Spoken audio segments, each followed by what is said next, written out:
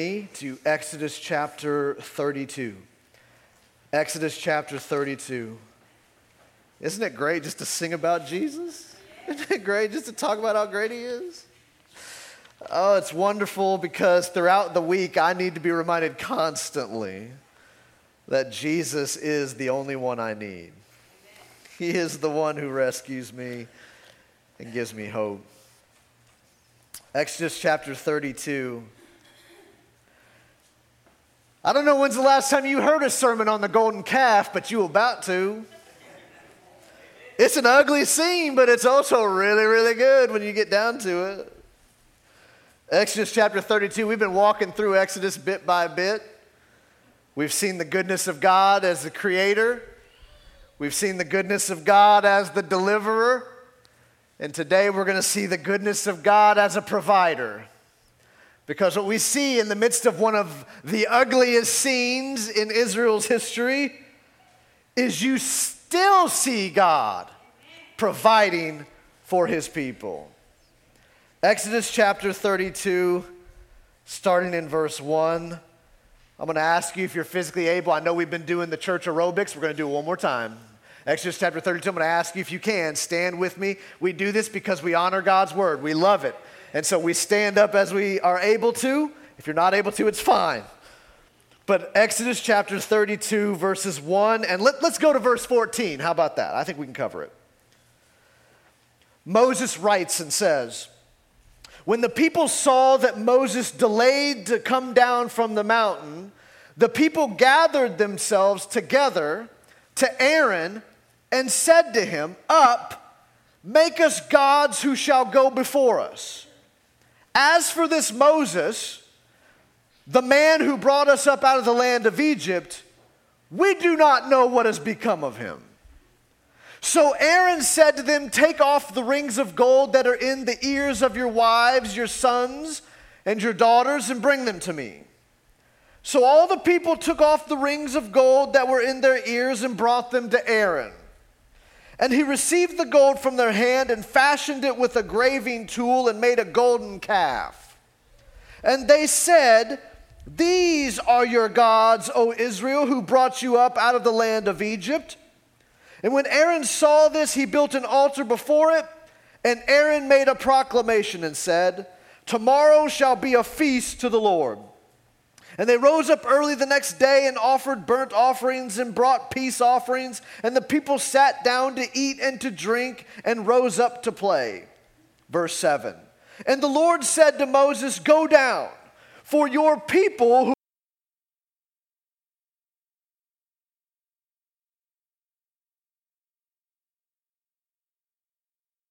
whom you brought up out of the land of Egypt have corrupted themselves. They have turned aside quickly out of the way that I commanded them. They have made for themselves a golden calf and have worshipped it and sacrificed to it and said, 'These are your gods, O Israel, who brought you up out of the land of Egypt.' And the Lord said to Moses, 'I have seen this people, and behold, it is a stiff-necked people. Now therefore let me alone, that my wrath may burn hot against them, and I may consume them, in order that I may make a great nation of you.'" Verse 11. "But Moses implored the Lord his God and said, 'O Lord, why does your wrath burn hot against your people, whom you have brought up out of the land of Egypt with great power and with a mighty hand? Why should the Egyptians say, with evil intent did he bring them out, to kill them in the mountains and to consume them from the face of the earth? Turn from your burning anger and relent from this disaster against your people. Remember Abraham, Isaac, and Israel, your servants, to whom you swore by your own self and said to them, 'I will multiply your offspring as the stars of heaven. And all this land that I have promised I will give to your offspring, and they shall inherit it forever.'" Verse 14. "And the Lord relented from the disaster that he had spoken of bringing on his people." Let's pray. Heavenly Father, I pray that as we study this morning, you would give us wisdom, help us to see the truth, help us to see your glory. And Father, I pray most of all that we will see Jesus Christ as the King that we desperately need. Teach your people by your word, God. I ask you to feed your sheep, and I ask it in Jesus' name, amen. You can be seated for a little while. This is an interesting story, just so you know. Because in this story, we see a few things. And so I'm going to cheat, and I'm going to go ahead and give you my outline real fast. Number one, I'm going to show you how great the people's rebellion was. So if you're taking notes, number one is look how great the rebellion of the people. Number two, we're going to see God's indictment of the people. We're going to see God's indictment of the people. And number three, we're going to see the mediator God provides. The mediator God provides. Now, I want you to remember that over the last few weeks, we've been talking about this beautiful thing called covenant. This is where God joins together with his people in a relationship with them, and God promises to bless his people if they are obedient and follow after him. And then he also says there will be cursings if they don't. And on the heels of all of that, we've seen God do some great things, right? God has heard the cry of his people in Egypt who are under slavery to Pharaoh. God hears their cries. He delivers them out of Egypt. They get stuck against the Red Sea. They're fearful that they're going to die. God helps them, delivers them from the Egyptians by parting the Red Sea, allowing them to go forward. Then we see them come to the foot of the mountain in Sinai in the wilderness, and we find that God actually meets with Moses, and he provides the 10 Commandments. He provides his words to his people to say, here's who I am, and here's how to love me, and here's how to follow me, and if you do that, I will love you, and I will be your God, and you will be my people. It's a great picture. God just continuing to deliver over and over and over again people who don't deserve it. And so you would think after all that greatness, they would finally go, we got it. We're going to follow God forever. We're never going to stray again. We're going to do exactly what he says. But in fact, they don't even wait for Moses to come down from the mountain before they're already blowing it again. Oh, you know I'm getting charged up, don't you? See, you know. Thank you so much. I appreciate that. How could these people rebel? After what God has done for them, how could they so quickly turn away from him? Before we start wagging our finger at the Israelites, we need to realize we do the exact same thing. How quickly we rebel. And oh, the good news that God has done what is necessary. So I want you to see the picture, first of all, the great rebellion of the people. Boy, they are not just violating covenant, they are violating covenant. Notice what it says in these opening verses, verses 1 through 6. When the people saw that Moses delayed to come down from the mountain, which, by the way, that's all it takes for people to start going astray, is make us wait for something. Make us be patient. Oh, I'm telling you what, don't make me sit in the drive-thru longer than I think I should have to, right? Don't ever, because I will rebel. I will no longer follow the rules. I've seen it at Chick-fil-A 1,000 times. If you make people wait, they will violate rules. They will cut you off. They will cut in line, do whatever is necessary. Don't make us wait for something because we are going to rebel. Amen. That's right. And here we go. We've got the people of God already rebelling against him because they are impatient. Moses delayed to come down from the mountain. The people gathered themselves together to Aaron and said, up, make us gods who shall go before us. Notice that what they're asking for is something to bring satisfaction to them that they feel is lacking in God. They're not satisfied with him, so let us make some other gods who we can be satisfied in. What they're expressing is a dissatisfaction with God, and not only with God, they're dissatisfied with Moses. He has delayed coming down to us, so we will make our own gods. Just so you know, what separated Israel out from the other nations? Say it again. Well, that's true. That's ultimately true. But what worship-wise set them apart from the other religious systems they were around? One. Notice what the people asked for. Everybody catch that? Make us gods. Guess what they want to be? Like everybody else. We're not satisfied with this one God anymore. Let's go make ourselves gods that we can follow after. They'll go before us. Notice how quick, they are God's people. God rescued them, said he was going to be their God. They're going to be his people. He made all these promises. He's going to bless them. He's going to do great things for them. And guess what? All it takes is Moses being delayed coming down the mountain. They're like, enough of that God. Let's go after these other gods. Maybe they'll do what we say. Maybe they will satisfy us. Notice how quickly that dissatisfaction turns into absolute rebellion. They say, up, make us gods who shall go before us. As for this Moses, I love how they put that too, by the way. As for this Moses guy, the man who brought us up out of the land of Egypt, we do not know what has become of him. Well, here's the thing. How about you just wait and see? Just wait. You'll see he's meeting with God. He'll be dissatisfied. With this Moses guy, we've moved on. And how quickly the people of God have disregarded God's rescue of them.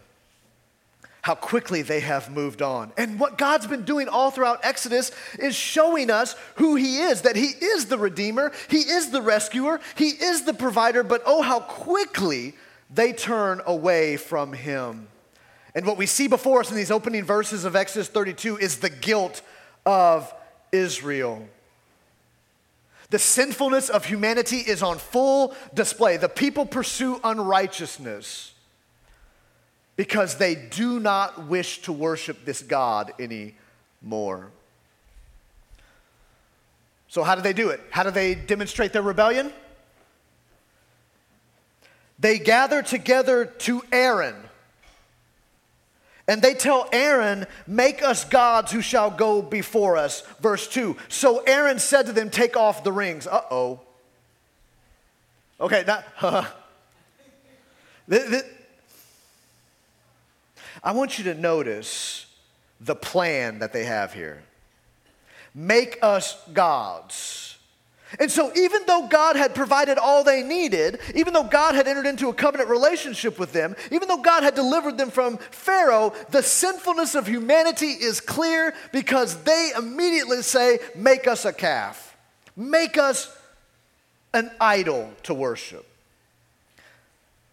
The author of Psalm 106 tells us they made a calf in Horeb and worshiped a metal image. They exchanged the glory of God for the image of an ox that eats grass. They forgot their Savior who had done great things in Egypt, wondrous works in the land of Ham, and awesome deeds by the Red Sea. What prompts the people to make this idol? They had forgotten their Savior. They had forgotten what God had done for them. They had totally turned aside. And in an act of cosmic treason, the Israelites give glory due to God to a metal image instead. There is one thing you cannot walk away from Exodus 32 with: any idea that they were innocent, that they didn't deserve to be punished. Not only were the people active in the rebellion, but what we see in verse 2 and 3 is that Aaron participates and actually leads the people into sin. Who comes up with the plan? Aaron initiates the plan. He calls for them to bring about their gold earrings. And he's going to pool all their gold, which, by the way, are things they brought up out of Egypt. Things that were supposed to be used for worship of God. And here they're found making an idol out of it. And Aaron receives the gold, and we're told he fashions it or shapes it into a golden calf. And then Aaron not only does that, but then he calls for an altar to be built and for a feast to take place the next day. There is no doubt when you read this that the Israelites are full-on rebellion against God. A.W. Pink says it was an inexcusable, open, blatant, united idolatry. The ones who were supposed to lead the people of God in worship of him alone are actually found leading them into rebellion. Aaron and his sons were supposed to lead the people as priests in worship to God. And guess what? They're not only found being a part of it, they are leading active rebellion. Whew, that is some guilt. And together in verse 4, look what they proclaim. These are your gods, O Israel, who brought you up out of the land of Egypt. That's what they proclaim together. And in doing so, the Israelites have violated the very first commandment they were given. Exodus chapter 20, remember when we studied this, verse 1 through 3? And God spoke all these words, saying, I am the Lord your God who? I am the Lord your God who brought you up out of the land of Egypt, out of the house of slavery. You shall have no other gods before me. Guess what they do right off the bat? They violate the very first commandment God gave them. And the position of that commandment in the list of the other commandments of the law suggests that Israel's acknowledgement of the Lord as her deliverer is foundational for the law. By denying that God had delivered them, the people in effect undermined the foundation, and the inference confirmed as Moses shatters the tablets. What we find later on in chapter 32 is Moses is going to shatter the tablets, and by he's doing that, he's showing that they have violated the very essence of the commandments God had given them. Not only did they attribute worship that belonged to God to a golden image, they also offer burnt and peace offerings to it. Just so you know, that's a direct violation of Exodus chapter 20, verse 24, where offerings, peace offerings and burnt offerings were supposed to be made to God. So the comprehensive nature of their failure to honor the Lord is astonishing. They have actually gone against everything that God had done for them. And in the face of Israel's brokenness, God then indicts them. That's what we see in verse 7, 8, and 9. So they say, "Here are your gods, O Israel, who brought you up out of the land of Egypt." They built an altar. They make a proclamation. Tomorrow will be a feast to the Lord. They offered offerings up to it. The people sit down to drink and rose up to play. Verse 7, "And the Lord said to Moses, 'Go down.'" Notice what the people said to Aaron. "Up, make us idols." Notice what God says to Moses. "Go down to them." So while they're rebelling, guess what God's doing? He's sending.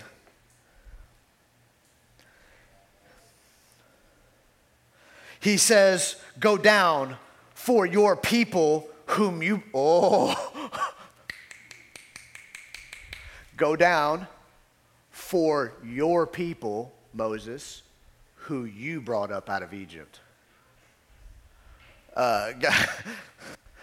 In their rebellion, God says, "Moses, these are your people." No, I don't believe he blames Moses. What he's saying is, when it comes to covenant agreement, they're not acting like my people, so here, Moses, they're yours. That's a scary thing. For God to go, "You know what? You're no longer mine."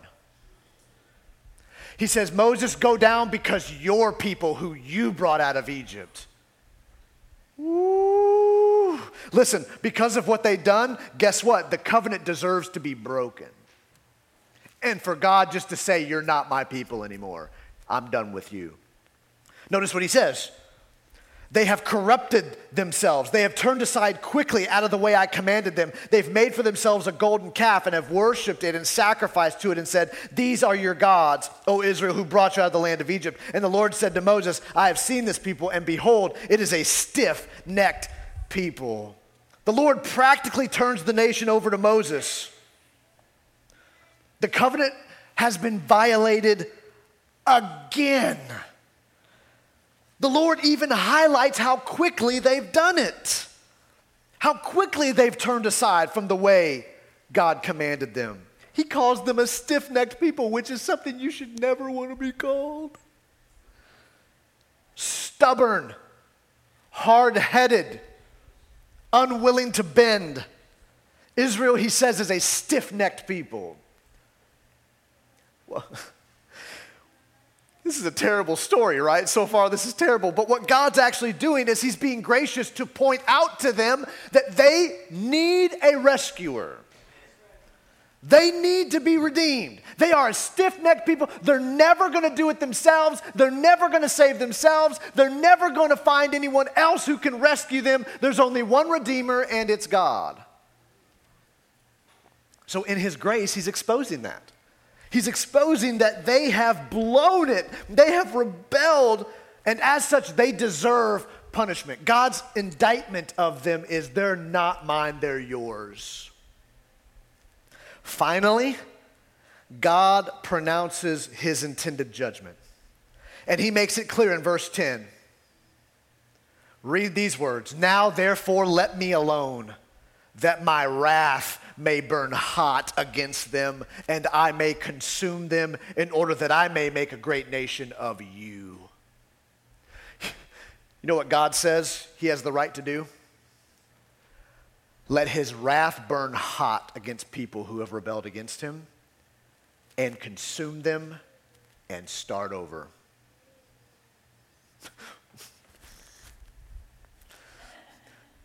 Right? So much for the Hallmark card God that we like to serve, right? Make every day a great day, right? Every day's a Friday, everybody, huh? This is tough stuff. This is wrathful God against sin, so much so that he says they deserve to be obliterated, snuffed out, and God says, I'll start over with you, Moses. That's what they deserve. That's his intended judgment against them. What a frightful place to be, right? Let no one in the room say sin is no big deal. It's such a big deal that God's wrath deserves to burn against it and consume it, and all those who do it. And he told them, here's the thing, he told them what the curse was before they ever did it. It wasn't like he hid it from them and then they're like, well, we had no idea that this was the punishment. When they entered into covenant together, God laid out the fact that there were consequences to violating the covenant. But what we cannot dismiss is that God's intent to punish sin finds its basis in his righteousness and his faithfulness to the blessing and cursing that accompanies the covenant agreement. If God didn't do that, he would be violating the covenant himself. And they knew it all along and still rebelled against him. It's amazing. Even when you tell us what we're supposed to do, we don't like to. So we see how great their rebellion is. We see God's indictment of the people. And if that's where the story ended, it would be a terrible story, and none of us would be here probably. But it doesn't stop there, because what the golden calf incident does is shows us God's preparation of a mediator. Having pronounced his judgment due Israel for her sin, it seems like nothing remains but for God to exercise that judgment on them. And yet, what we find in verse 10 is something implied in it. Notice what it says in verse 10. God says, now therefore let me alone, that my wrath may burn hot against them, and I consume them. What is that implying? What does that verse imply about Moses? Go ahead.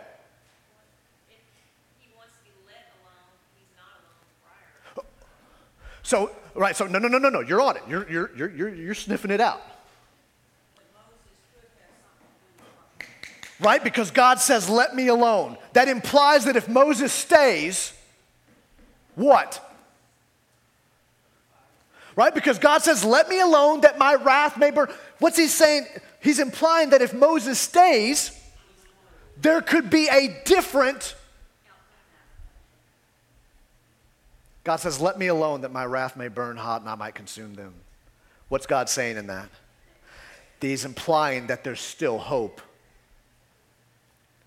That if Moses stays, something could be different. Oh. Yay, God. We need him to let someone stay and talk on our behalf. Because what was Moses doing with God up on the mountain? He was interceding for the people. He was standing in the gap between God and people. And Moses was representing the people to God, and he was representing God to the people. And if there was no representative between us and God, guess what? We'd be not left with nothing but his wrath due our sin, and we as guilty people who deserve that wrath. But God says, let me alone that my wrath may burn hot. What he's implying there is he's saying, if Moses stays, there could be something different. Oh, see, sometimes in the Bible, you got to look for that glimmer of hope that's in there, right? Because it seems all bad until you see that one little ray of light shining, and that ray of light was going to be Moses. Not because Moses was great, but because God was going to provide him to the people. The implication is perhaps that God's wrath could be alleviated if Moses stayed. It's going to take something, right? That maybe Moses alone could stand between the holy wrath of God and the covenant people of God. and that Moses would be the in-between that could keep the wrath of God from being poured out. Just so you know, I don't envy Moses' position. It would seem to me to be you got to be very careful in this position that he's in.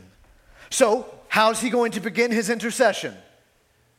How is Moses going to begin to communicate with God when God says, my wrath should be poured out on these people? Leave me alone that my wrath may burn and I may consume them.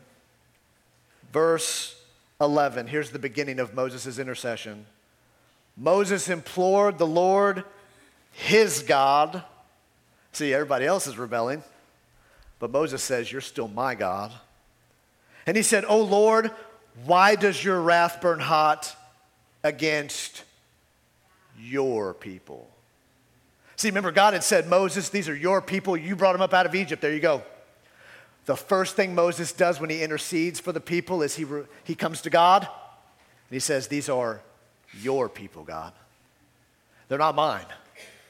They're yours. Not only that, he goes on and says, whom you have brought up out of the land of Egypt with great power and with a mighty hand. Moses says, it wasn't my power that brought these people out. These are your people and you brought them out.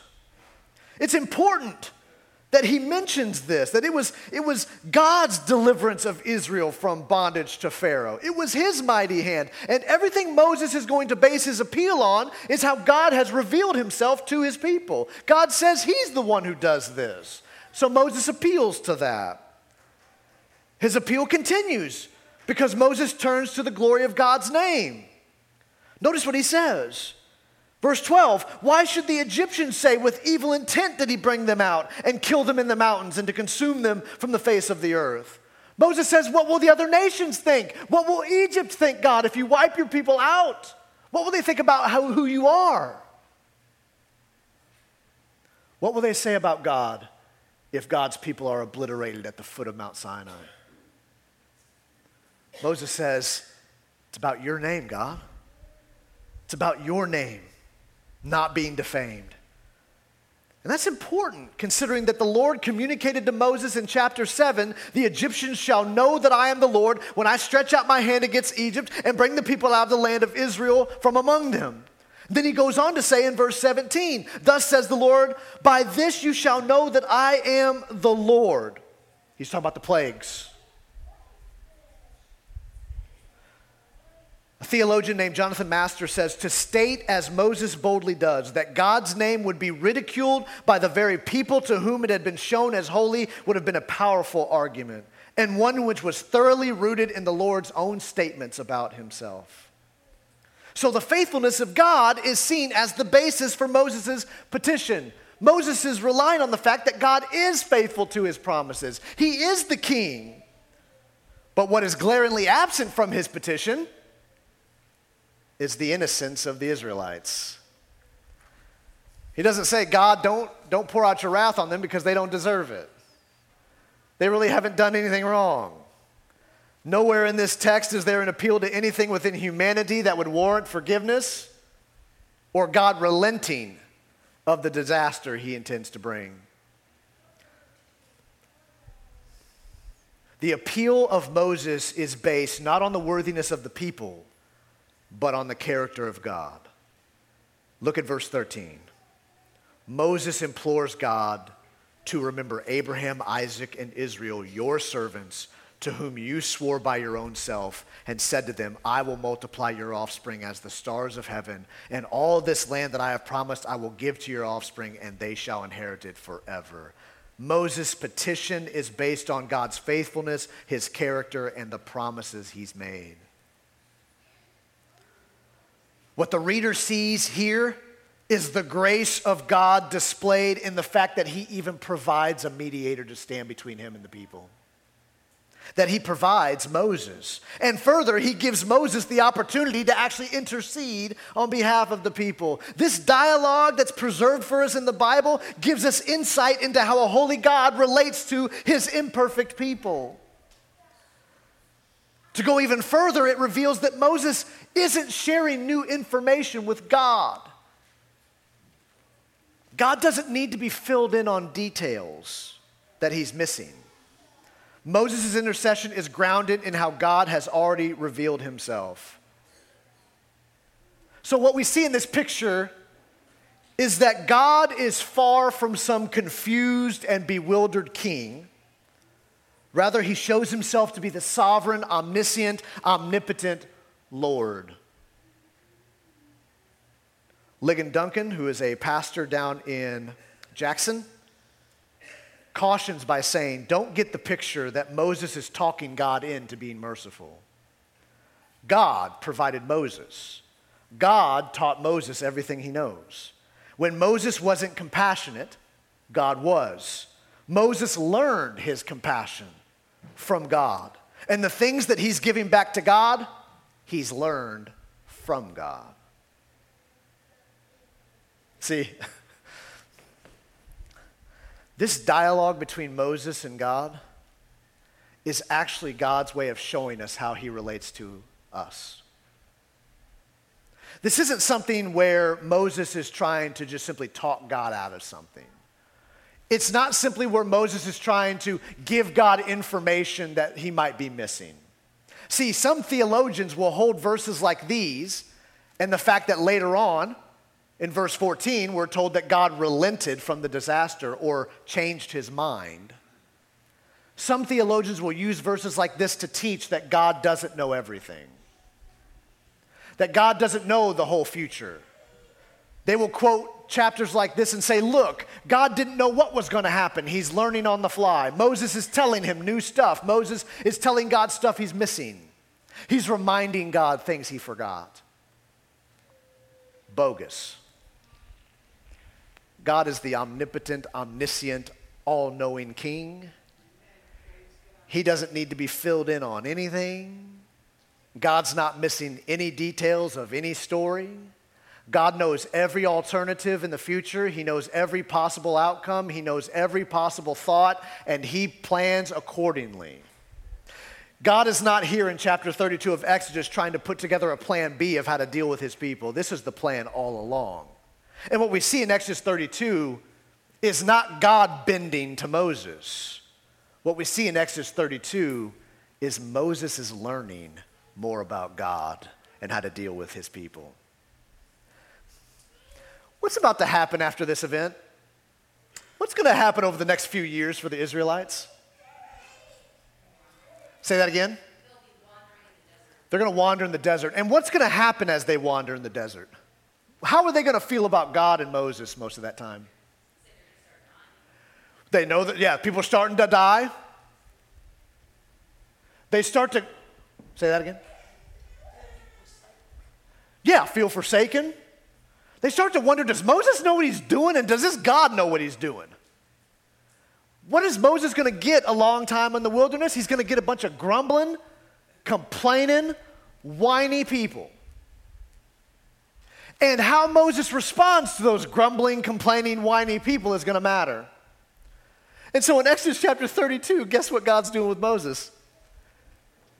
Teaching him what to do with grumbling, whiny, complaining people. Because what's Moses going to want to do at some point along the wilderness wandering? God, wipe them out. They're going to get to the point where Moses is going to go, you know what would be best for everybody is if you just slaughtered this whole group of people. Start over with me. But what's God teaching him? How to patiently mediate on behalf of the people. What we see in Exodus 32 is God is teaching Moses how to care for his people properly. And God is demonstrating it by himself. He's showing, here's how I treat my people, now you do the same. Because what does God deserve to do to them? Obliterate them. What does he do instead? Because of the mediation of Moses, because of Moses interceding on behalf of the people, we see the compassion of God that he relents from what he was going to do to them. Moses is going to need that lesson later on because he's going to need to know, what do I do with these people who just constantly complain and backbite? Oh, they deserve to be punished. But instead, Moses is going to intercede on behalf of the people. He's going to be compassionate. Why? Because he's seen God. be compassionate. He's going to be gracious. Why? He saw God be gracious. And can you think of a worse time to show compassion than when they're molding images out of gold and worshiping them?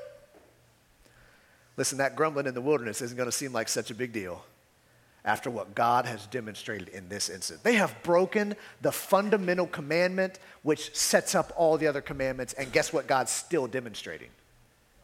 Forgiveness, compassion, hope, intercession.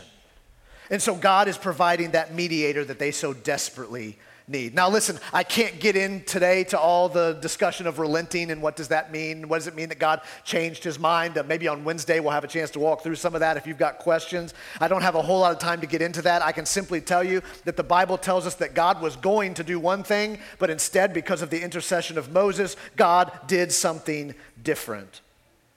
And what God is teaching us is that people need a mediator. Sinful people need a mediator in order to be able to have a relationship with God. Now here's the problem. Moses was not perfect. Even he failed God. So even he wasn't a perfect mediator. So Moses couldn't be the mediator that would always deliver. Instead, what God is showing us is that Moses is a picture of a greater mediator who would come. Someone who would stand between God and man and would intercede on behalf of the people. See, what we find in Exodus 32 in the need for a mediator is we find Jesus. Because Christ would be that mediator. In fact, the author of Hebrews tells us that Jesus is the mediator of a new covenant. He is the one who petitions on behalf of the people. And where Moses failed, Jesus would not. And as Moses would guide the people for God, he would guide them through the wilderness and bring them into the cusp of the land. Jesus is going to be the one who actually takes them all the way in. Remember, Moses couldn't go all the way into the land. Why? He'd sinned. Guess what? Jesus is the deliverer who can take us all the way into the promised land to dwell with God. You know why? Because he did not sin. Moses had to hand off leadership to Joshua. Joshua was going to take him across the Jordan. Guess what? Jesus doesn't have to hand off the delivering of his people. He brings us out of... Y'all see the picture here? I hope y'all see it. Because what God is teaching you is that Exodus 32 isn't just about some people out in the wilderness who got to the bottom of a mountain and started making a calf and needed to be redeemed from it. It's pointing you to Jesus. Because what Moses failed to do perfectly, Jesus did do perfectly. What God is giving you in Exodus is a picture of what he does spiritually. That God takes people who are in spiritual bondage to slavery, to sin, and God breaks the bonds of the chains of slavery to sin. He sets his people free. He brings them out of slavery through the wilderness into the land which was representing God dwelling with his people. And where Moses failed and Joshua failed and David failed, we needed to have a mediator who would be able to get us all the way out of bondage and all the way into the presence of God. And Jesus is that mediator. He is that king. He is the priest. He is the deliverer who brings God's people all the way through. Oh, the picture of Jesus we get here is there is no one like him. There is no one else who can deliver us this way. Only he can do it. And how did he do it? He did it by dying on the cross in your place for your sin that you deserved. You deserved the wrath of God poured out on you. I deserved the wrath of God to burn hot against me. I deserved to be consumed because of my sin. But because of what Jesus did, instead of the wrath of God being poured out on me, the wrath of God was poured out on him. And on the cross, Jesus paid for our sin and our shame and our guilt, and he set us free from bondage to sin, and he brings us into the dwelling place of God. Oh, the good news. We need a mediator. And I'm thankful that Jesus is that mediator, which means I don't need another. I don't need another mediator. You don't need another mediator. You just need Jesus. Because he's the one who is able to bring you all the way to God. See, Exodus 32 is teaching us while our rebellion is great and God's judgment against our sin is just, praise be to God alone that he provides a mediator who rescues his people. I pray that every one of you in this room knows Jesus. And I don't mean knows facts about Jesus. I pray everybody in this room personally has repented of sin and trusted in him, because that is the only way that you can ever be with God. It's the only way you can ever be forgiven. And if you think coming to church and you think giving money in the offering plate or you think going to Sunday school is going to rescue you, it won't. The only thing that matters is, do you believe Jesus is the only payment for your sin that covers you? And this morning, if you have not trusted in Jesus, don't you dare leave here until you have. Don't walk out these doors uncertain of whether you have trusted in Christ, because it is the only question that matters. When we stand before God, it won't be, what did you believe about that? What did you believe about that? What did you believe about that? It's going to be, did you trust in Jesus or not? And I hope and pray every single one of you is trusting in Christ for your sin, that you might be forgiven. And Christians in the room, we have a great mediator we get to talk about. Because guess what your neighbors need? Guess what your family needs? Guess what your friends need? Guess what your coworkers need? Guess what your friends at school need? They need to know that there is rescue from rebellion against God. There is rescue and forgiveness from our sin. They need to know that Christ is the one who redeems, and that is the only thing that truly matters. And we get to tell them about this Jesus. My prayer is that every one of us is trusting in Christ for the forgiveness of our sins. And as Christians, we are bold proclaimers of the fact that we have a Redeemer, we have a mediator who has paid everything so that we might be reconciled to God. Jesus alone deserves praise and glory forever. Would you pray with me? Heavenly Father, I love you and I thank you that your word tells us that you are the King that we so desperately need. You are the mediator that we must have. And God, I thank you that by your grace, you didn't leave us stuck in our sin by ourselves with no rescue, but you sent your son Jesus to die. He was the deliverer that Moses was shadowing. He was the one that we'd been waiting for. And because of what Jesus did on the cross, we can truly be forgiven of our sin. And your wrath is no longer upon us because he paid for it in his own body. Oh Lord, I pray that you are glorified today. I pray your name is exalted. And I pray that every person in this room is confessing that you are the King and trusting in your sacrifice on the cross. Because Jesus, you demonstrated that only you can bring spiritual life, because you didn't stay dead, you rose again from the grave. And you are alive today to show that you do have the power to conquer sin, Satan, and death. No one exercises power over you. I pray, God, that this morning everybody within the sound of my voice will know that Jesus is the King. Know he is the Redeemer. Trust in him. Repent of sin and find forgiveness that is only available in him. And Father, help us as Christians this morning to see that we have a great story to tell, that the Redeemer has come and he is a rescuer of the broken. Oh God, in this place this morning, help us to respond to you. God, if there are people here this morning who need to trust in you, I pray that you'd give them the courage to step out and to say that they need you. Father, I pray that as Christians, you'd give us a joy that cannot be eclipsed by the circumstances of our life, a joy that is founded in the fact that we used to be dead in our sin, but now we're alive evermore. May that be our boast. May Jesus be the praise of our lips. We ask it all in Christ's name. Amen.